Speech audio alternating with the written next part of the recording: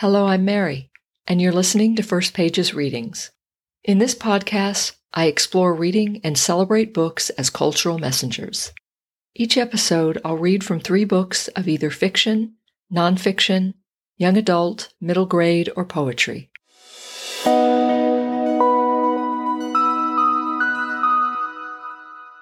Hello and welcome to First Pages Readings, Episode 17.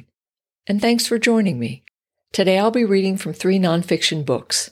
Let's get started. Today's first book is Arctic Dreams by Barry Lopez. This book is part natural history, part personal essay, and part alchemy.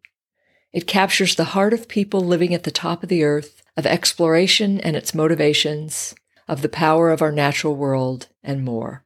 With gorgeous language, powerful imagery, and rich historical perspective, this book is a masterpiece.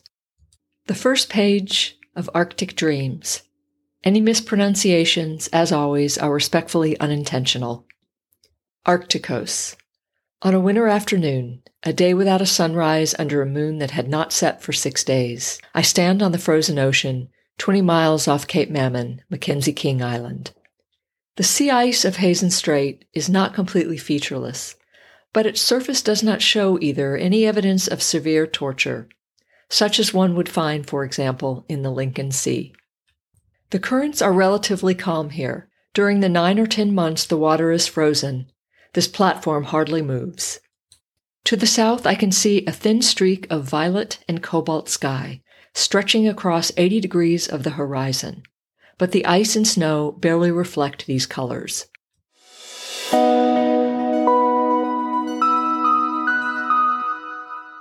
Today's next book is Erosion by Terry Tempest Williams. Reading this book is like discovering a new map of our world. The author excavates unmarked and unremembered places and teaches us to see and to listen in new ways. The first page of Erosion.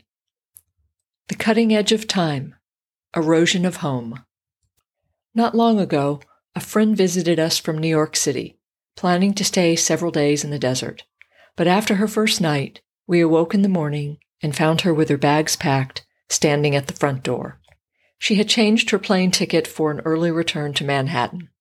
Her last words to us as she left were, "Aren't you afraid you will be forgotten?" What I wanted to say but didn't was I hope so. None of us see landscape the same. Each of us finds our identity within the communities we call home.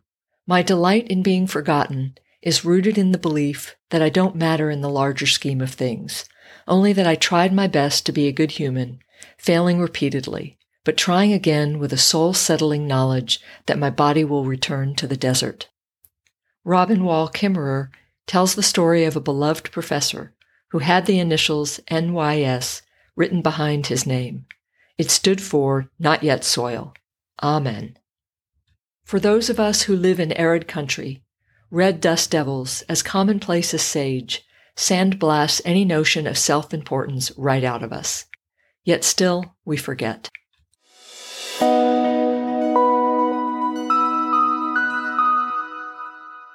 Today's third book is Blue Highways by William Least Heatmoon. This book opens the roundness of a circle so we can see inside. It's pure writing genius. Reading it is like drinking from a well, holding the purest of water, or reflecting on the unfolding of one's life during a long summer day. The first page of Blue Highways. Beware thoughts that come in the night. They aren't turned properly. They come in askew, free of sense and restriction, deriving from the most remote of sources. Take the idea of February 17th, a day of canceled expectations. The day I learned my job teaching English was finished because of declining enrollment at the college. The day I called my wife, from whom I'd been separated for 9 months, to give her the news. The day she let slip about her friend, Rick or Dick or Chick, something like that. That morning, before all the news started hitting the fan, Eddie Shortleaf, who worked a bottomland section of the Missouri River and plowed snow off campus sidewalks, told me if the deep cold didn't break soon, the trees would freeze straight through and explode. Indeed. That night, as I lay wondering whether I would get sleep or explosion, I got the idea instead. A man who couldn't make things go right could at least go. He could quit trying to get out of the way of life, chuck routine, live the real jeopardy of circumstance. It was a question of dignity. The result.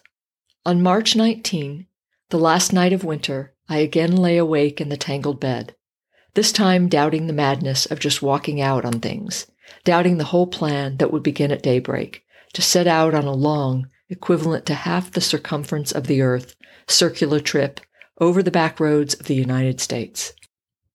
Following a circle would give a purpose, to come around again, where taking a straight line would not, and I was going to do it by living out of the back end of a truck. But how to begin a beginning? A strange sound interrupted my tossing. I went to the window, the cold air against my eyes. At first I saw only starlight. Then they were there, up in the March blackness, two entwined skeins of snow and blue geese honking north, an undulating W-shaped configuration across the deep sky, white bellies glowing eerily with the reflected light from town, next stretched northward. Then another flock pulled by who knows what out of the south to breed and remake itself. A new season. Answer. Begin by following spring as they did, darkly with necks stuck out.